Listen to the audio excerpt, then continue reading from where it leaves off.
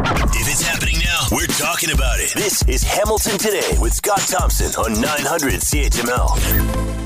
Today is a big day, and we want you, whatever you're doing now, if you want to drive around and burn off gas, I know it's not good for the environment, but it's very good for the CHML Children's Fund, because today is 3 cent a liter day at participating Pioneer gas locations, and 3 cents from every liter goes to the CHML Children's Fund. To talk more about all of this and whoop up some more support, Olivia Mackay with us, president of the CHML Children's Fund, and here now. Olivia, thank you for the time. Hope you're well. I'm well. How are you, Scott? I'm doing very well. All right. Talk about what this is and Pioneer's involvement over the last 30 plus years and what it's meant to the Children's Fund. It's raised over $500,000, and last year it raised over $27,000, and it's a big contribution to the Children's Fund. Pioneer is one of our biggest donors.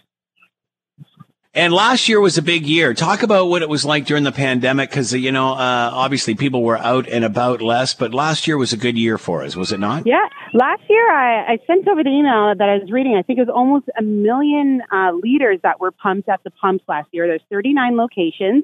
And last year, I believe it was 27,500 that was donated to the Children's Fund. So this year, Pioneer has added 5 additional locations. So we have 44 locations in total. And we're hoping to beat that 27,500 and get a bigger total this year. It's pretty cool, especially when you see people lining up to get gas, not because the price is down, but just because they want to help. Yeah, and I'm almost on empty. I have to go to Burlington. So on my way home from Burlington to Hamilton, I'm going to fill up my tank to contribute to the 3 cents a liter. All right. Talk about the details. It's very easy. All you got to do is just pull in and fill up. Yeah. So you can visit 900chml.com and you can see the 44 locations. All right. So how else can we donate? How else can we support the CHML Children's Fund as well as 3 cent a liter day? So, yeah, you can go online, 900chml.com. You can donate via Canada Helps or PayPal Giving Fund. You can visit us at the radio station. You can drop off toys as well. Our toy drive runs to the 17th, and charities are still coming in till next Thursday. Or you can text the word donate to 30333 to donate $10 or $20. Man, this is all going by so fast, isn't it? I mean, it just seems like we lit the Christmas tree of hope, and now, boom, we're almost half over here. I know, and we're 12 days away.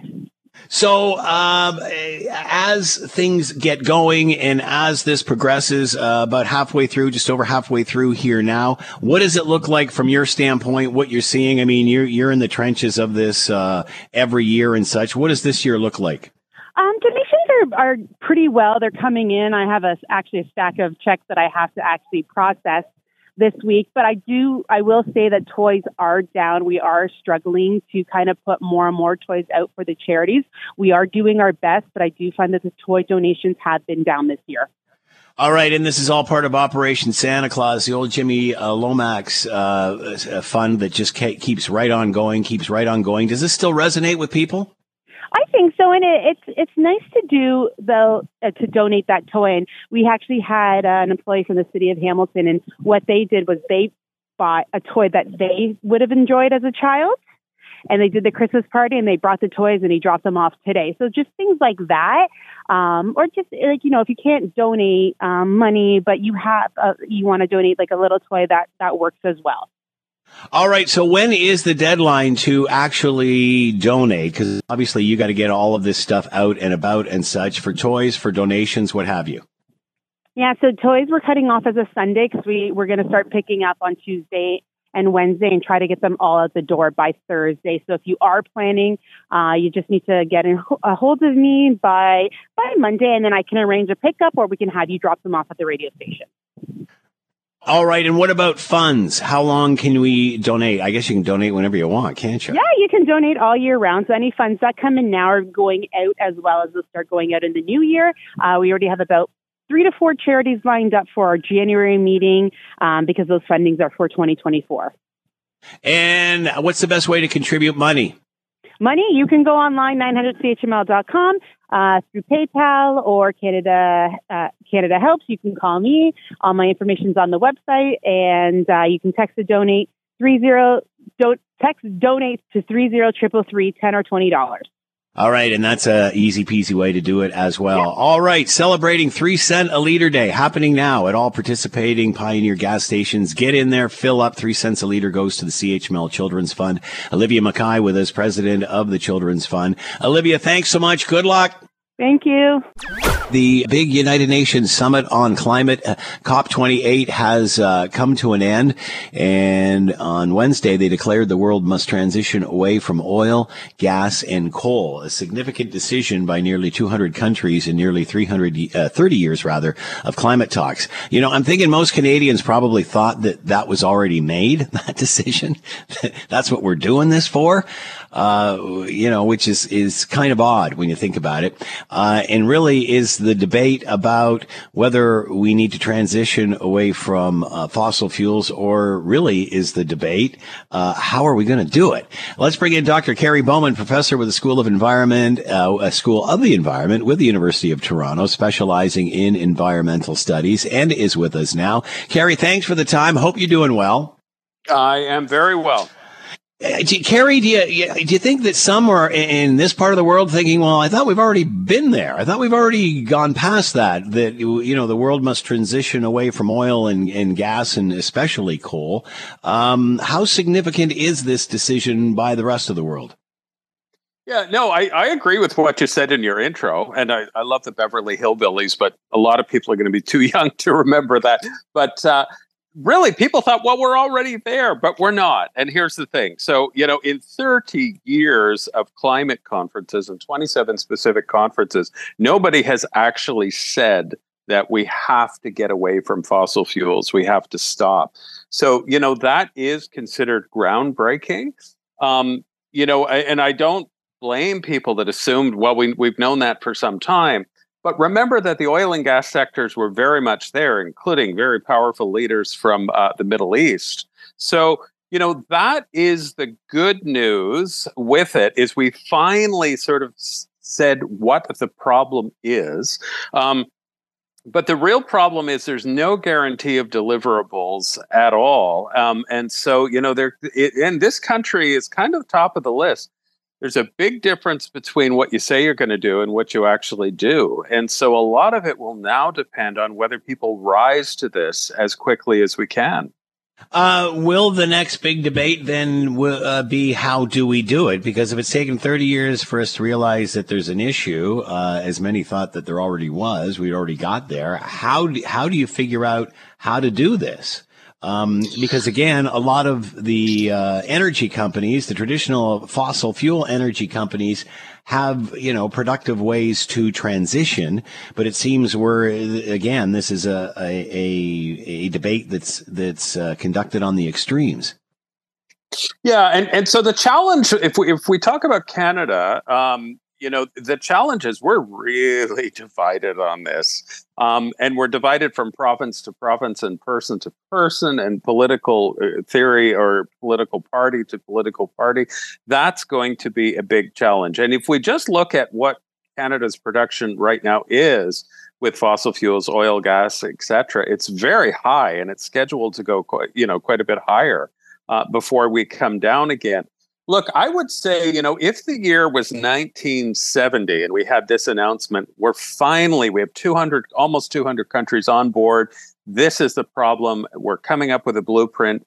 I would say we're really dealing with this. But the year is not 1970. It's 2023, and the climate crisis is well underway. And so we don't have that time. But, the recognition is a very good thing. And what will have to happen is we'll very quickly have to start pulling away from this. And look, a lot depends. Are we going to have a liberal government? Are we going to have a conservative government? And neither of those are perfect, by the way, on the environment. They're both very problematic in a lot of ways. And here's a big one. Will Canada push all of this onto the provinces? Because we don't get along as provinces. That's a big problem. So, those are some of the challenges on a global level. Really, really tough, because the high income countries are the ones doing the most damage. And a very good thing that came out of this is that we really, for the global south, meaning low income countries, we really have to start planning for a loss and damage support program for lower income countries. So the scaffolding is there. My feelings are so mixed on this because I do think there is definitely some success in here, but if we don't deliver really quickly, it won't mean much. Are we really divided on climate change? Because I don't think we are divided on climate change, Kerry. No, we're not. I think we're divided. I think we're divided on. I think we're divided on what to do about climate change. Yeah. And I think I agree with you. We're not divided on climate change. There's still a few people out there that don't think it exists. Well, that's okay. Let them think what they want. But exactly. No, we're not divided on climate change. We're very divided on what to do next. That is the problem. And if you speak to people in it's not just Western Canada, but particularly, they will say, we get it. We understand we're in a climate crisis, but here's our plan. And usually that plan just doesn't involve any immediate reductions to oil and gas. A lot of the thinking is let's make money from oil and gas to fund our transition. And look, from a business point of view, that makes great sense. I get it. The problem is we don't have time for that. That's the reality. The reality is we've also been hearing that for decades. So do we just give up? Do we just give up, Kerry? Because honestly, if we can't get the world off of coal, which is the worst polluter of all, how can we get the world off everything? Like, again, this circle just is not squaring here. To me, you're telling everybody to shut off the taps and pay higher taxes because it is just simply too late. And yet we cannot get the world off of coal. So how do you get the world off of everything when this movement has failed to get the world off of coal? Well, that's part of it. But in fairness to the conference, coal was very much included in this. So if people actually in countries it should not only be, excuse me for interrupting, Kerry, but it should not only be included. It is the biggest polluter. Yeah, it's huge. It's huge. No, Kerry, it's the biggest of all the polluters. No, I know it is. But, when you look at the high income countries and the people that, if you look at the US, you look at Canada, you look at countries like that, for example, in Canada, coal's not our biggest challenge. Now, we're not top of the list because our population isn't. If we had a higher population, we probably would be top of the list, but we don't. But, it's very dangerous, though, if we go down the road that we need to give up on this, because the implications of that, I don't mean to be melodramatic, but I think what we all know, are almost unthinkable if we give up. And the goal here is 1.5. Are we going to reach that goal? I don't know. And we have made some progress because the catastrophic 4 degrees plus is all indications not going to happen. That the sort of Netflix specials, end of the world things, that's not going to happen. But if we don't pull it down, we're still going to have a massive crisis. So I think there is some progress here, but we have to deliver on it. And the challenge is we're divided nationally and globally. My God, we've got 2 major wars going on, and we've got lots of problems. But in fairness, we had 200 countries almost 200 countries agreeing on this. So that's positive. All right. Dr. Kerry Bowman with us, Professor, School of the Environment with the University of Toronto, and the United Nations declaring the world must transition away from oil, gas, and coal. A lot of us thought we already had. All right, Kerry, as always, thanks so much for the time. Be well. Take care. Hey, the weather just might be okay to look up and see a bit of a show tonight in the form of a meteor shower. Let's bring in Paul Delaney, Professor Emeritus, Faculty of Science, Department of Physics and Astronomy, York University, and here now. Paul, thank you for the time. Hope you're well. I am indeed, Scott. Always nice to be with you. Always great to leave the planet and see what's going on up and above in the heavens and such. Tell us what we could see tonight. Well, the Geminid meteor shower is on tap for tonight, and as you indicated, the weather looks as if it might actually cooperate. Chilly, but that's okay. The meteor shower, of course, is a regular event. Lots and lots of shooting stars streaking across the sky. And what's really good about tonight's event is that the moon basically is a no-show. We had new moon last night, so there's no moon to add light pollution to the night sky. And the Geminids are one of the more reliable of the meteor showers. They are very prolific and very, very consistent in the show that they produce. So what is it? What are we seeing? Why now? Okay, so the shooting stars will be visible, well, technically from sunset, but you really need to have closer to midnight. Midnight till 2 a.m. is really a pretty good time to be looking at it. But as I say, any time after dark is okay. Later is better. Shooting stars, of course, are little pieces of debris, rocky material left over from the debris spewed out by an asteroid, actually, rather than a comet, asteroid 3200 Phaethon. And that debris, the Earth passes through every year as we circuit around the sun. And so all this debris strikes our atmosphere at many, many tens of kilometers a second, about 50 to 60 kilometers a second. And that's what basically incinerates the particles as they pass through our atmosphere, giving us the light show, which we call the meteor shower. These things predictable. Do astronomers still learn from these events, or is it same old and just a chance to view again?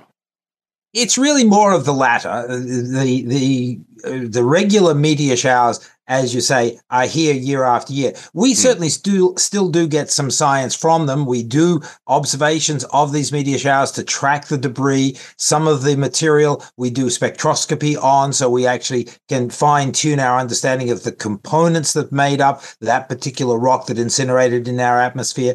But generally speaking, it's more a celestial fireworks display, something that we can all enjoy, amateur, professional astronomers, just the casual observer. Meteor showers don't require sophisticated equipment. They just require you to be in as dark a location as possible, get fully dark adapted, and just look up at the sky, sort of southeast all the way up to the zenith. Dress warmly, of course, at this time of the year. Does this involve the space station in any way? What will they see? They'll see basically the same thing as you and I, except they have to look down rather than look up. The debris is flashing through our atmosphere, creating these streaks. They'll be able to see those streaks over the dark side of the planet. Now, remember, of course, the space station orbits once every 90 minutes. So 45 minutes of daylight, 45 minutes of darkness. So every 90 minutes throughout tonight, they'll have about 45 minutes worth of opportunity to look for the meteors. But as I said, they're below the space station, whereas we're looking at them above us. Any concern for them? Any chance of debris going one way or the other? Well, I guess the chances are higher of an impact during a meteor shower. However, when all is said and done, space is still very, very big, and we are in a pretty empty part of it. So the chances of being struck are extremely remote, not zero, but extremely remote. I don't think NASA actually engages in any additional activity of preparation for meteor showers, but technically, yes, there's more debris flying through the area that they are moving through. So I guess you've got to say there's a heightened risk, but it's sort of like buying one lottery ticket or two. I wouldn't get too excited over the chances of winning. That's an interesting analogy. So how long will this event last? Does it carry on for a day or so, or is it pretty much tonight? That's it? Oh, no, it's actually been going on for the last few nights. Again, technically, we started entering the debris cloud about 2 weeks ago, and we'll carry on for 2 weeks. However, the density of the material that we're passing through peaks tonight, which means the amount of activity in our atmosphere will peak tonight. So tonight is definitely the best time for observing, but if it's cloudy tonight and it's clear tomorrow night, definitely go out. You'll certainly see increased activity in the night sky, but tonight at its peak, you could be seeing literally one shooting star per minute crossing the sky, depending on how bright your local environment is. Tomorrow night, it'll be about a quarter of that. It gets less as time goes by. And this comes by every year. You can set your watch by it, Scott, just like the Perseids in August and the Orionids in October. Because the Earth is in a very stable orbit around the sun, we're crossing these debris trains at the same time every single year. One bigger than the other, more spectacular, or does it just depend on the weather and where you are? No, there is more debris that has been kicked out by 3200 Phaethon, so there is definitely more debris that we're plowing through tonight. And because of the geometry, they're hitting our atmosphere at a very, very healthy clip, in and around 50, 60 kilometers a second. So not all meteor showers are created equal. Some are less dense, some are hitting the atmosphere less fiercely, and so on. But the general properties are the same, but it's the details which allow the Geminids to be such a good show tonight. All right, look up tonight, especially around midnight. You could see quite the natural show. Paul Delaney with us, Professor Emeritus, Faculty of Science, Department of Physics and Astronomy at York University. Always fun, Paul. Thanks for the time. Be well. Clear skies, dear Scott. We've been talking forever at least through the summer, that the Liberals are just nosediving in the polls and the Conservatives are climbing. Well, hang on there. New polling from Abacus shows a decrease in the lead of the federal Conservatives, still out in front, but has tapered off, and the Liberals on their way up. Let's bring in Tim Powers, Chairman, Summa Strategies, Managing Director of Abacus Data, and here now. Tim, thanks for the time. I hope you're well. Hope you are well too, Scott. Yeah, we just did this poll to make things interesting. Shake it up a little bit. No, it's a legitimate poll. 1,900 people done December 7th to 12th, I believe it was. And yeah, as you said, I think our last poll had the Conservatives up by 15, so 5% change in all of that. So that's a bit noteworthy because 5% is, statistically significant. So why the change in the last couple of weeks? So if you look at the data, what's interesting is the Liberals really haven't gained, right? We're not seeing some movement that would suggest the Liberals found their mojo and have come back. You're seeing they're basically 27 is near where they were the last time we polled. But what we did see was the Conservatives dropped, and in that 2-week period between our last poll and this poll, Canadians saw more of Poilievre in two different circumstances that were likely not helpful. One, around the Canada-Ukraine free trade debate. You'll remember a lot of that hullabaloo about carbon pricing or no carbon pricing, with Canada bringing that to the Ukraine. And the other thing that happened, of course, was the filibuster. Significant thing that happened was the filibuster in the House of Commons, and a lot of posturing around that. And the Liberals, I think, got the better of the messaging around that, because their response to Poilievre's approach was to say, you're cutting funding for this, you're cutting funding for that, you're not supporting funding for, X, Y, and Z. And those are about the only two big things, I think, that can speak to why there is a drop at this point. Now, I'm sorry, I'm giving you a long answer. 10 points is still a big lead. Let's be clear there. But it does say to the Conservatives, hey, you can't take anything for granted. Obviously, and everybody was wondering how long this roll would last, per se. No one expects the opposition to vote for the governing party's policies. I'm not sure why that's an issue. So here we go again with the Conservatives shooting themselves in the foot. Because if the Liberals aren't gaining and the Conservatives are dropping, clearly it's the Conservatives that are wearing this, not the Liberals. Yeah, and equally, that should tell the Conservatives they have work to do, that they still have vulnerability. We did see one of the interesting switches within the data where we did see the Liberals picking up some points was with the Gen Z crowd, so 18 to 30. Now, the last significant poll, the Conservatives were doing much better with that group. In the past, when Justin Trudeau has won elections, he's done well with that 18 to 30 cohort, which is now aged a little bit. So that will be an important point for him. We're also seeing in the poll, Scott, that some of the 2021 people who had voted Liberal and over our last few polls weren't happy with the Liberals are now a little bit more open to voting Liberal, because what we also found, we found a lot of things, I guess, Scott, in the end. What we also found is that there is still a discomfort with the alternative to the Liberal government. While a lot of people want change, where a lot of people are angry with Justin Trudeau, they're not warm to a large enough degree yet for Pierre Poilievre to assume anything is in the bag for him. Pierre Poilievre is appearing too prickly. Say that 3 times fast. Peter Piper picked a pepper, pick a pow. I'm not even going to try it. I'm not even going to try it. Why does Pierre Poilievre keep hammering away at Justin Trudeau when those opinions are already baked in? We already know what what the public feels or how they feel about the Prime Minister. Why keep hammering that, and at the risk of making yourself look stupid, look like an idiot, look like you're just hammering somebody for no reason? One, I think it's habitual, and that habitual behavior keeps his caucus happy, and caucus management's important.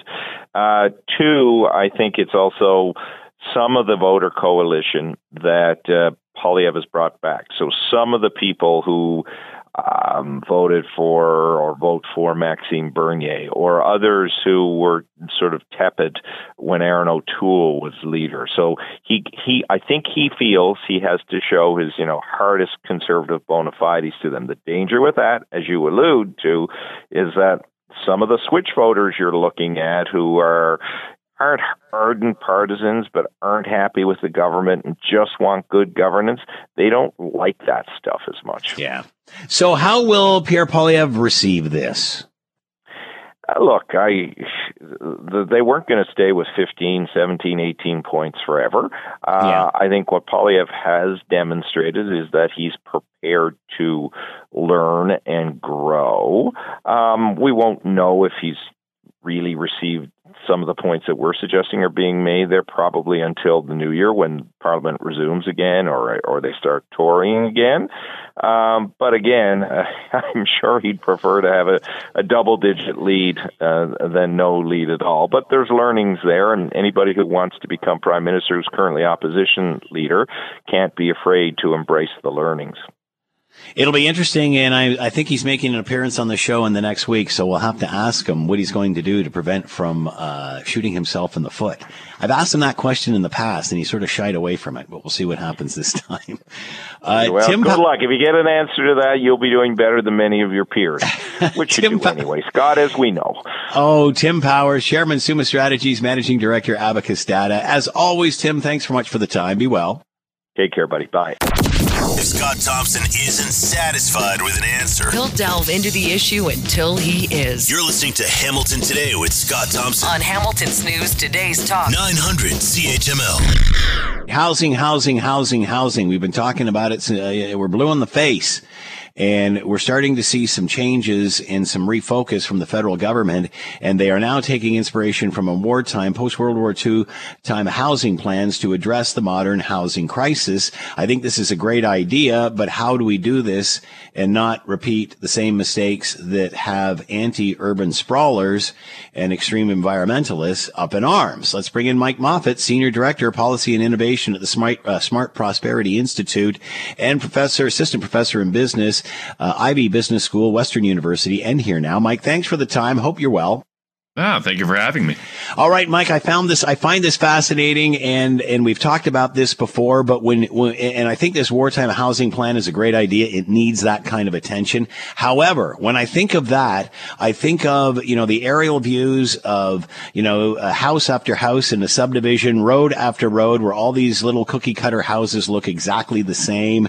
And those are the posters that the anti-urban sprawl movement always use when say we shouldn't be doing this. It's killing the environment. So how do you balance that with what's happening in 2023? Well, certainly we need to be smart about the way we develop. But, we certainly have to realize that our population is growing and we need a home for everyone. And this catalog can certainly help with that we can have all kinds of housing forms, everything from single detached to fourplexes to, 6-story mass timber high rises. So, I think we just need to have that balance that absolutely, we need to protect and preserve our environment, but we also need to make sure that everyone has a safe place to call home. How does looking at through a post-World War II lens change things? What's different? Well, I think we should adopt some of the best practices we had back then, because we found ourselves in very similar situations as today. So, for instance, we haven't built enough housing in Canada over the last 15 years. Well, that was the same in the late 1940s. We didn't build enough because of World War II and the Great Depression before then. Today, we have high levels of population growth. We had the same thing back then, where we had all the returning veterans, but we also had high levels of immigration from war-torn Europe. So there's a lot of similarities.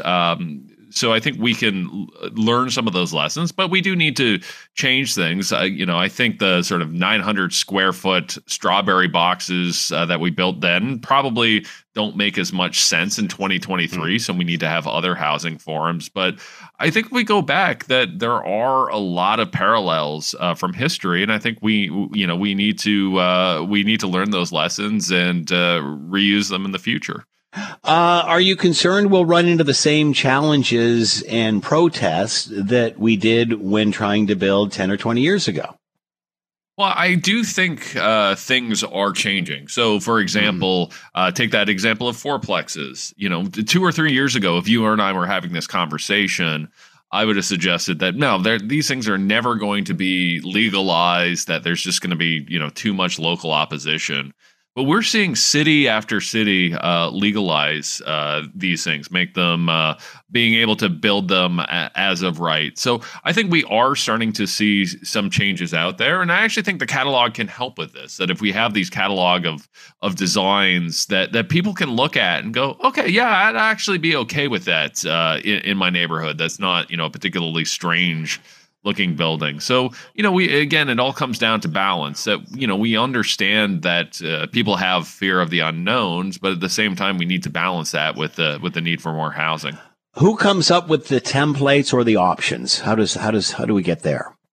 Yeah, so the federal government's going to launch a consultation in January. It sounds like this program will be run by the Canadian Mortgage and Housing Corporation, which had the old catalogs back in the 50s and 60s.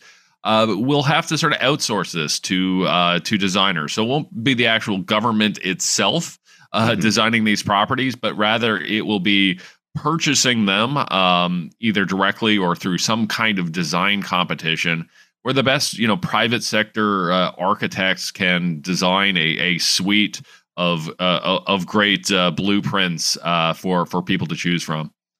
What do you think will be the challenges or concerns moving forward with this? Well, I think in order to get it right, we need to do a few things. So the biggest thing is we need to make sure that these homes are affordable in the sense that construction costs are kept low. One way of doing that is ensuring that the homes are simple to build, that they don't take a lot of skilled labor. Though certainly we'll need electricians and roofers and plumbers, but you can make certain design choices in order to reduce the number of hours required on site. Then finally, we'll need to make sure that these homes are energy efficient, to create affordability, to make sure people aren't spending too much money on hydro and gas. But if we can do that and get these designs out there quickly, I think this program has a big chance of being a success. Will this keep those happy that don't like urban sprawl? Like, at the end of the day, have we come to a point where we've realized we have to have these discussions rather than just say no? Have we got there? Yeah, well, I certainly think those discussions are ongoing and largely sort of outside of this catalog. I think that the catalog helps, with the actual building of these homes, whether they be on new greenfield sites on the edge of town or infill. But I think those discussions are going to continue about how fast does the population grow, how much land do we need to support that population, and so on. So I absolutely do think that municipalities need to have this conversation and need to be realistic about the realities of population growth and ensuring that everyone in Canada has a place to call home. It seems that building has been a bad word in Canada, in Ontario specifically, for a long time. Is that changing? Is that attitude changing? Yeah, it really is. When you look at the polls, so for instance, David Coletto at Abacus had a recent poll that just came out today that looked at what Canadians would like to see from a Poilievre government. Should we have one after the next election? And literally 97% of respondents said that they would like to ensure that the next government focuses on housing affordability. So I think there is an understanding that we need to do more on housing. Obviously, people disagree about the details, and some want these homes to be built somewhere else. But I do think that attitudes are changing. I think people look around at how high rents are. They look around at all the tent cities and all the homelessness. Basically say that something has to change, that we need to build more homes. Do you think this will be eventually baked into policy so we don't get into this problem again? Because it is a self-inflicted wound. Are we learning from this? I think we are. We always, tend to forget these lessons sometimes. And, we have had, series of housing crises over the last 80 years. Yeah, but I'm optimistic that with these designs, they can be fast tracked for approvals from either the federal government at CMHC or municipal approvals, that they can get building permits out there faster and so on. So this certainly won't solve all of our problems, but I think it can certainly help speed up the process. Always fascinating. Mike Moffat with us, Senior Director of Policy and Innovation at the Smart Prosperity Institute, Assistant Professor in Business, Ivy Business School, Western University. Mike, thanks so much for the time and insight. Much appreciated. Good luck. Oh, thank you. Thank you for having me. You're listening to the Hamilton Today podcast from 900 CHML. All right, from December 14th to the 17th, Cirque du Soleil's new show, Crystal, is taking the aerobatics and artistry that the company is known for and reimagining it on ice. Leading the production is Hjordis Lee of Welland, Ontario, and Hjordis is with us now. Hjordis, thank you so much for the time. Hope you're doing well. Yes, I'm doing very well. Thank you for having me. So how does this happen? Did you run away and join the circus? I mean, how did you get here? That's funny that you mentioned that, because I did use that phrase when I got hired, when I wrote to my mom and dad that I'm running away to the circus when I first got hired by Cirque. I found myself here, I've been in the professional skating show business for about 14 years, working on Royal Caribbean Cruise Lines and other shows abroad. And when we found out that Cirque was going to do their first ice show, I, of course, applied because it's a dream to work with such a company as Cirque du Soleil. And eventually I heard back from them in January 2019 requesting for me to join their show. And I've been with them ever since. So you said you had skated in other shows and such, but we hear so much of Cirque du Soleil, and it's so unique. How is it different? What's that like? Well, it's different in the sense that they really have blended and married the multi-discipline of ice skating with aerial acrobatics, floor acrobatics, along with super trendy music, pop music, with some musicians that play in the forefront as well as in the background. So you have the beautiful blend of all these different types of artistry and disciplines happening all at once, and I've never been in a show quite like it. What's your touring schedule like? What's the day-to-day business like? Well, I spend around can vary 9 to 12 hours a day at venue. Typically, I start around 11:30 on the ice, and I train both singles and paradagio. Then later in the day, I'll come back and work on the straps routine with my straps partner, and also strength and conditioning. I have to eat a little bit in between. And of course, there's the makeup, which takes a while to apply and to, get ready for the show. And depends on the city, but we'll start the show around 7:30, or 8 o'clock. It's a 2-hour, 20-minute show. And by then it's 10 to either 11, and it's time to leave the venue. So can do this starting usually on a Thursday all the way through the Sunday. and we tour several weeks at a time, and we get a couple of week breaks in between each leg. So obviously, it's the same show wherever you go in every venue, but you still have to practice in that venue. You still have to condition. You're still constantly working on this. Right. Yes.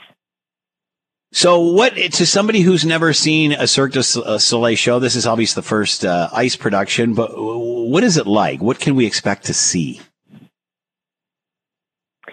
Well, you're going to see some, it's a beautiful production in the sense that the packaging with the lights and the music with so many different types of creative outlets, like with the skating, you'll see single skating, you will see some pairs, which when a guy, little girl above his head skating.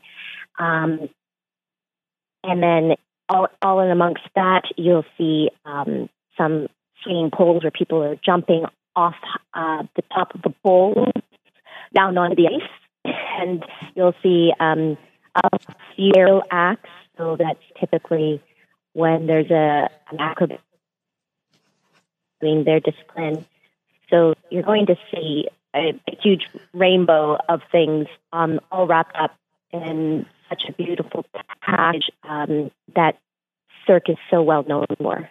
How many performers staff on this rolling show? I mean, how big is this production?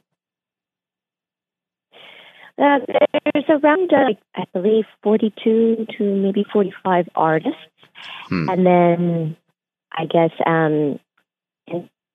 be management, crew, and so forth. So altogether, I think we add up to around 90 people that we travel on the road together. So it takes a lot to create such a show like this. And yeah. What would you say to anyone else that's thinking of jumping into something like this?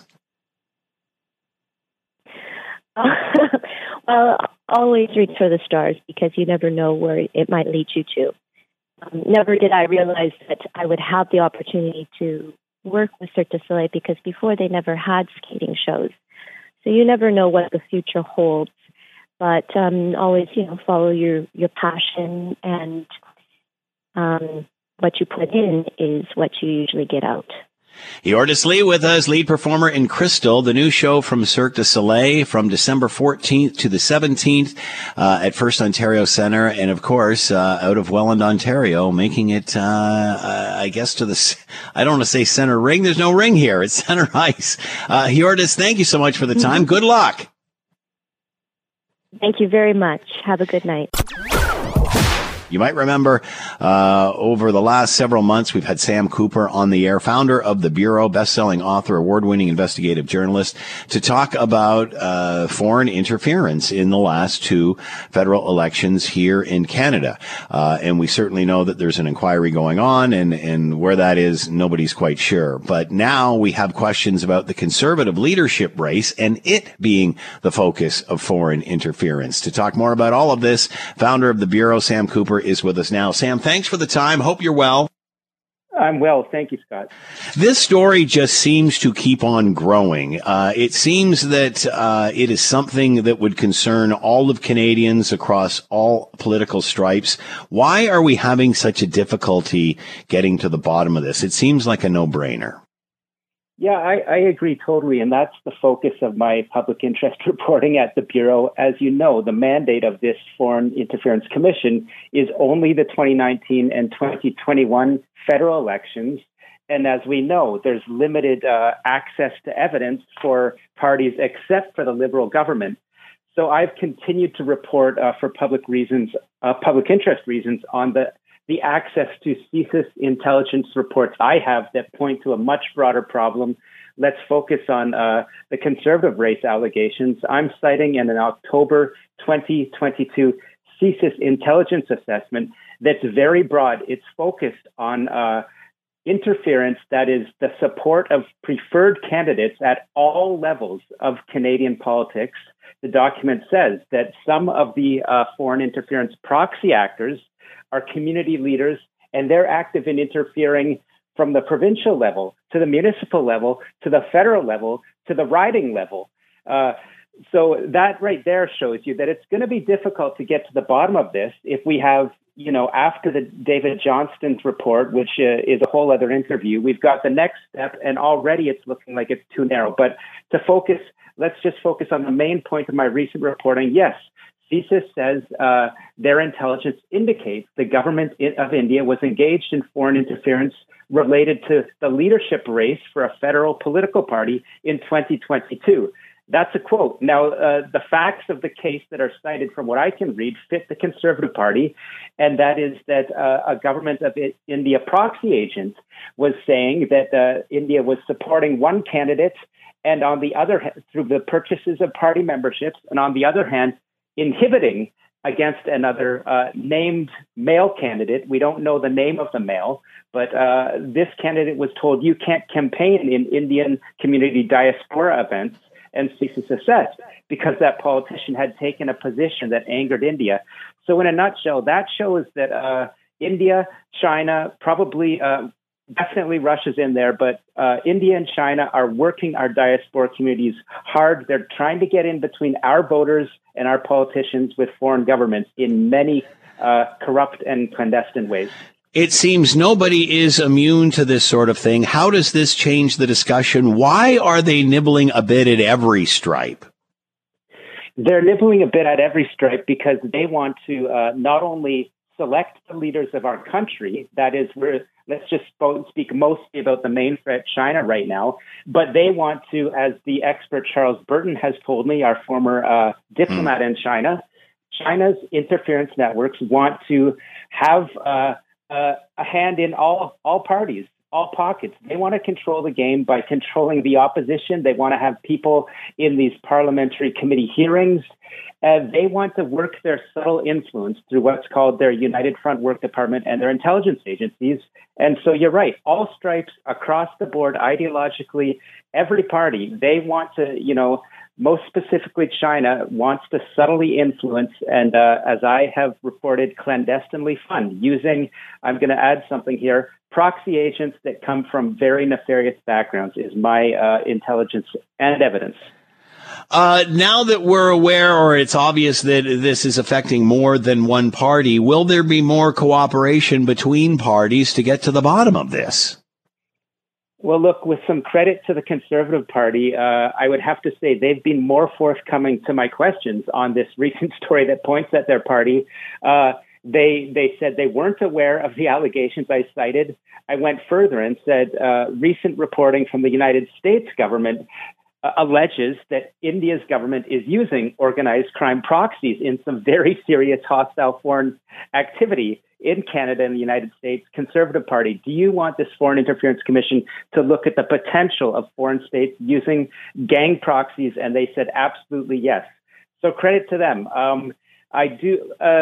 What can I say? With this Interference Commission, I have many more stories to go before and during and probably after they'll be done.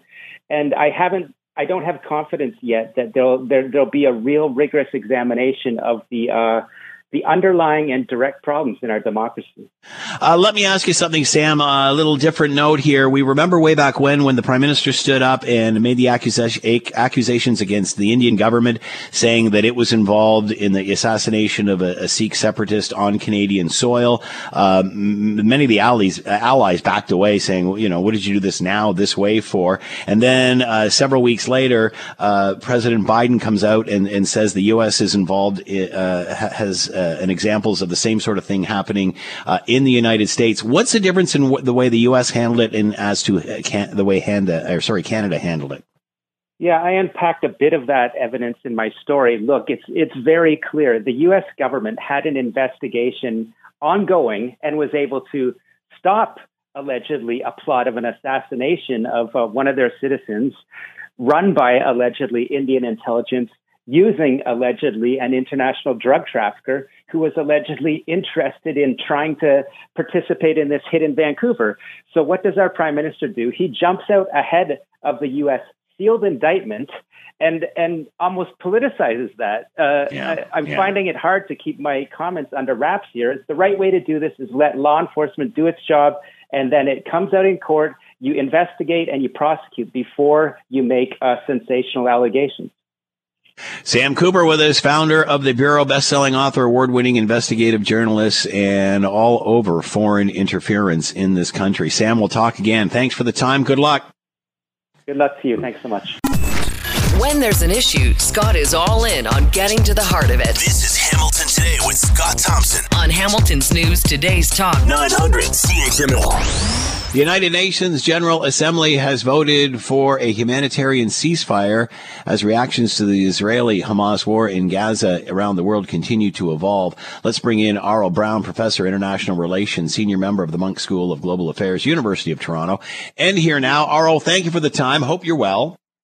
Thank you. This all sounds good. Nobody likes, certainly in democracies, likes to see the collateral damage of war and the pain and suffering that goes along. But how effective will a ceasefire be if Hamas isn't listening and doesn't release any hostages? What is the significance of this?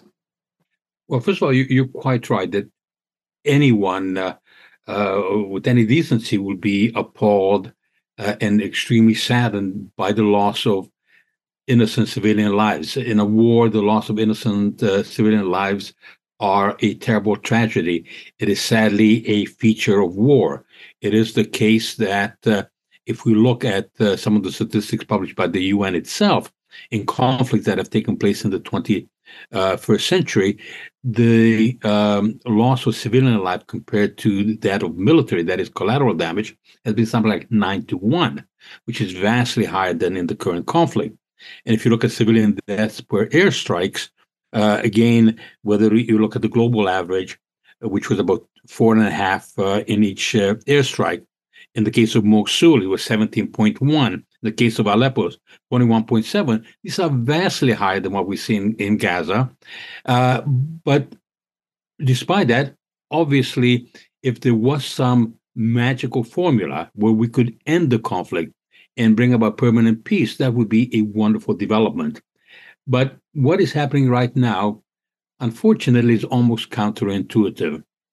That we would like to believe that a ceasefire will save lives, but the reality may be that the world is not as we wish it to be, but it is a geopolitical morass where there are horrific forces that have committed terrible atrocities that intend to do it over and over again.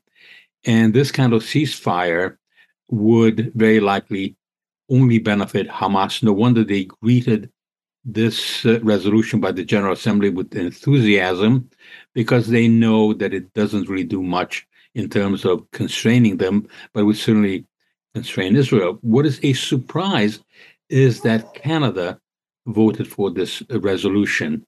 I think this has shocked not only Israel, but some of Israel's allies in Europe, as well as United States. And it is also in sharp contrast with even the joint statement that was issued just the day before by the prime ministers of Canada, Australia, and New Zealand, which was moving away from the very strong moral clarity that was first expressed after the horrific, incredibly savage and brutal attack by Hamas on October 7th. But at least it contains certain things in it. And it's kind of worth comparing that joint statement with what actually was agreed upon, because it's almost unreal that Canada would go that far under this current administration to really vote for something that is so unilaterally directed exclusively, one would think, against Israel. Is this more about politics at home, domestically, for the Prime Minister? Even Bob Rae, when he was declaring where Canada stood on this, off mic, he said, we'll see how that flies, in a sarcastic tone, knowing exactly what you're saying, that this doesn't hold much weight. Then why do it? Is this for support at home if you're dwindling in the numbers in the polls? It is very difficult to know. We can note that the NDP, which is considerably to the left of the Liberals, or at least it's supposed to be, greeted this as a very positive development. But when you look at what Canada said just the day before in that resolution or joint statement, where they said that they would be unequivocally condemning Hamas's terror attacks on Israel, the appalling loss of life, and the sexual violence, that they recognize Israel's right to exist and the right to defend itself, and that a sustainable ceasefire cannot be one-sided. It stated that Hamas, these are the words, Hamas must release all hostages, must stop using Palestinian civilians as human shields, and lay down its arms, which is a bit more ambiguous than saying that it has to vacate governing Gaza. It raised questions because already there was this kind of moral muddiness to this, because when the Trudeau government and the Australian Prime Minister, who's rather anti-Israel, were saying that the price of defeating Hamas cannot be the continued suffering of Palestinian civilians, they were somehow suggesting that there's a magical solution to removing Hamas that they are unwilling to share with the rest of the world. We know that when Canada and NATO intervened to stop Milosevic in Serbia from ethnically cleansing Kosovar Albanians, according to the Wilson Center in Washington, at least 2,000 civilians were killed, and the number of soldiers were something like 700. So that would be about roughly 3-1, whereas in Gaza it's less than 2-1. But then when we look at the actual resolution that was passed, the one that Bob Rae somehow voted for and did not resign, because he did have that option of resigning his position and not go along with this, it demands this resolution by the General Assembly an immediate humanitarian ceasefire. It doesn't name Hamas, doesn't blame Hamas for starting this war. There was a ceasefire on October 6th that Hamas broke, and Hamas has never kept its word on any ceasefire, including that brief truce that existed. And this resolution demanded the immediate and unconditional release of all hostages, without naming the fact that it is only Hamas that's holding hostages. So it failed to condemn Hamas. It had no specific reference to it. The Austrian government was so appalled by it that they voted against it, as did a number of other governments, including the United States and the Czech government. And then European allies such as Germany, Italy, Britain, all abstained, and Canada did not. So it's really difficult to understand how the Trudeau government could have taken such a very sharp turn against a democratic ally when it is in this war of self-defense against a banned terrorist group, one that's listed under the criminal code in Canada, Hamas. We could talk forever on this. Arl Brown with us, professor of international relations, senior member of the Munk School of Global Affairs, University of Toronto. The UN General Assembly voted for a humanitarian ceasefire. We'll see where that goes. It sounds good, but is it reality? Arl, thank you for the time and insight. Much appreciated. Be well. Thank you for having me on. Scott Radley is with us, host of the Scott Radley Show, coming up after the 6 o'clock news. Read him in your Hamilton Spectator. He is here now. Scott, thanks for the time. I hope you're doing well. I am doing very well, Scott. How are you? I'm doing fine. I understand one of the topics on your show tonight, this was the chatter, I guess, a few weeks ago in Toronto in regard to the stewardship of the Gardiner Expressway and all of that sort of stuff, and taking it off the city's hands and back to the province. Now, Hamilton is looking to have the same discussion regarding the Red Hill Valley Parkway and the link. Your thoughts on all of this? Well, we talked about it last night, and it came up at council today. So the mayor, Andrew Horvath, wants to, from the sounds of it, try and get the same deal or similar that Olivia Chow got, because Olivia Chow, as people know, got the province to pick up the maintenance and whatever else of the Gardiner Expressway and Don Valley Parkway. Very expensive. But the city of Toronto, to get that, had to make a deal. They had to give the province a piece of Ontario Place that was owned by the province, owned by the city, and they then had to promise that they would not challenge the redevelopment the province wants to make of Ontario Place. And so it's a little bit more expansive than that. But So the question is, and we were talking about it last night, and I'll ask you the same question. I don't believe that the province is simply going to take possession or take responsibility for our parkways, the Link and the Red Hill, and all the costs that come with that just because it's Christmas time. There's going to have to be a negotiation, I think, and they're going to want something. What's in it for them? Right. I think there's going to be a negotiation if this happens, and I think they're going to say, look, we want this in exchange. And I was sitting down today, and I've written something for tomorrow, and I was sitting down today thinking, well, what would that be? I was thinking about it last night, too, when we were on the show. And I'll get you to go first. What do you think the province would ask for if they said, we'll take it, but we want this? What do you think that would be? I don't know. First of all, I started examining the waterfront, but well, that's not a bad idea. I mean, that would be one that I think would probably be in the mix. The first one that came to mind for me yesterday was we just went through the province has pushed really hard that it wants more space for housing. We just went through this whole urban boundary. You think? What if? Hey, I tell you what. If you're Doug Ford, you say, look, I promised that I wasn't going to force any urban boundary expansion or greenbelt expansion, but I didn't say anything about if the city did it. You expand your urban boundary a bit, and we may have a deal here. I don't know. What's in that for the Ford government, though? I mean, whereas there's an actual exchange of money and actual exchange of not liability, not really, but certainly a benefit. Not really, because they're just developing Ontario Place into the thing that they think that people in Ontario would want. Well, is creating more space for homes what they think the people of Ontario would want, that's an important thing. That may not be the only thing. That may not be the thing at all. And in fact, I would suggest that for the city of Hamilton, for this city council to reverse course and open the urban boundary would be a humiliating turn of face for the council. I don't see that they would do that, quite honestly. But then what else? I mean, I can't. So wait a sec. So let's talk about that. So if that is a hypothetical deal, expand urban boundary, build more housing, we'll take this off your hands. How is that not worth it? Look, you can make a case. Because the houses need to be built and someone's got to pay for the roads. I think you could make a case for that for sure. The problem you would have, I think, if you're city council is you fought so hard, so many members of council to say it is basically almost evil. It's immoral almost to go onto the Greenbelt and expand our urban boundary. How do you then, for just money, although, we know how the world works, but how do you then turn around and say, well, yeah, but it kind of was a good deal. I just don't know how you make that case if you're council. I think you would have a lot of very angry people.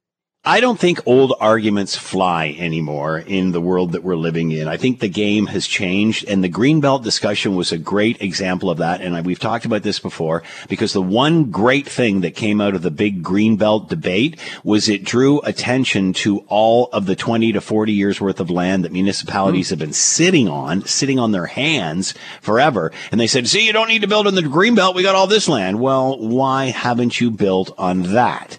So, again, I was just talking to Mike Moffat, in regard to the wartime building plans and whatever. And, build is a bad word in Ontario. And he said, no, that is changing. And I really think the game has changed in a post-pandemic world. And that, you know what? And that's one of them. That's the first one that came to mind for me. If the mayor was going to go sit down with Doug Ford, that to me was the most logical and obvious thing that might be 3 words. Wild Waterworks. Well, that was another one. What about Confederation Park? A few 45-story towers for condos and apartments and redevelop that area. What about, there's 3 other letters that are very prominent in this city that the province could have some interest. What about something to do with the LRT? Either the city has to pick up part of the tab, or the province gets to fully operate and maintain and do all those things, so it completely controls. There's all kinds of different things that might be of interest to the province. Yeah. It's a question of what would they want? What would the deal be? Are they even interested in a deal? Does the province even want to? Wait a sec. And does the city even have the capacity to have this discussion? Really? Well, they passed the motion. Does the city have the capacity to even have this discussion? So they passed the motion today. And make these kinds of decisions. They passed the motion today to begin exploring this, which is like the mayor go and start having these discussions. Now, she would not be able to sit down with Doug Ford and unilaterally decide, even though she's got strong mayor powers. No. These kind of things, it would have to come back to council. And you know that if any of the things that we've just thrown out were to come back to council, it would be a war. It would be like there would be people swinging from the fences on both sides of the aisle on this thing. So I don't know what ends up happening. But you know what? For a city that is not flush with cash, and I'm being sarcastic because that's the biggest understatement of all time, that's looking at an enormous tax increase. If you're talking about getting rid of shedding tens of millions of dollars to expand the highways, to upkeep the highway, to do all these kind of things, I think it was that old wrestler Ted DiBiase, the $1 Million Man, who once said, "Everybody has his price." And so what is Hamilton's price is really the ultimate question here. What are we willing, if this is enough money that would be saved, what is the price we would be willing to pay to make that happen? And honestly, Scott, I do not have the answer. I have no idea what that would be. Can you use the strong mayor powers to override the premier? Never mind. Well, you know what? I know you got to run, but here's a question that I don't know, and I tried to find out today, because one of the things I wondered about was the Sir John A. Macdonald lot, because that could be really enticing maybe to the province with the whole entertainment district. Can the city expropriate from the school board? All right, questions that will be asked and maybe answered later tonight after 6 o'clock on the Scott Radley Show. Thank you, Scott. Have a great one. See ya. Thanks for listening to the Hamilton Today podcast. You can listen to the show live weekday afternoons from 3 to 6 on 900 CHML and online at 900CHML.com. That's it for us. Thanks for listening. As always, we leave it to you, the tax-paying customer, to have the last word. This one via email from Mr. Lowe. Last night, our family attended the performance of Mamma Mia by Bishop Ryan High School's theater group. Just an outstanding performance and shows the positive work our youth and their teachers are doing while working together. Kudos to these students and staff. Mr. Lowe.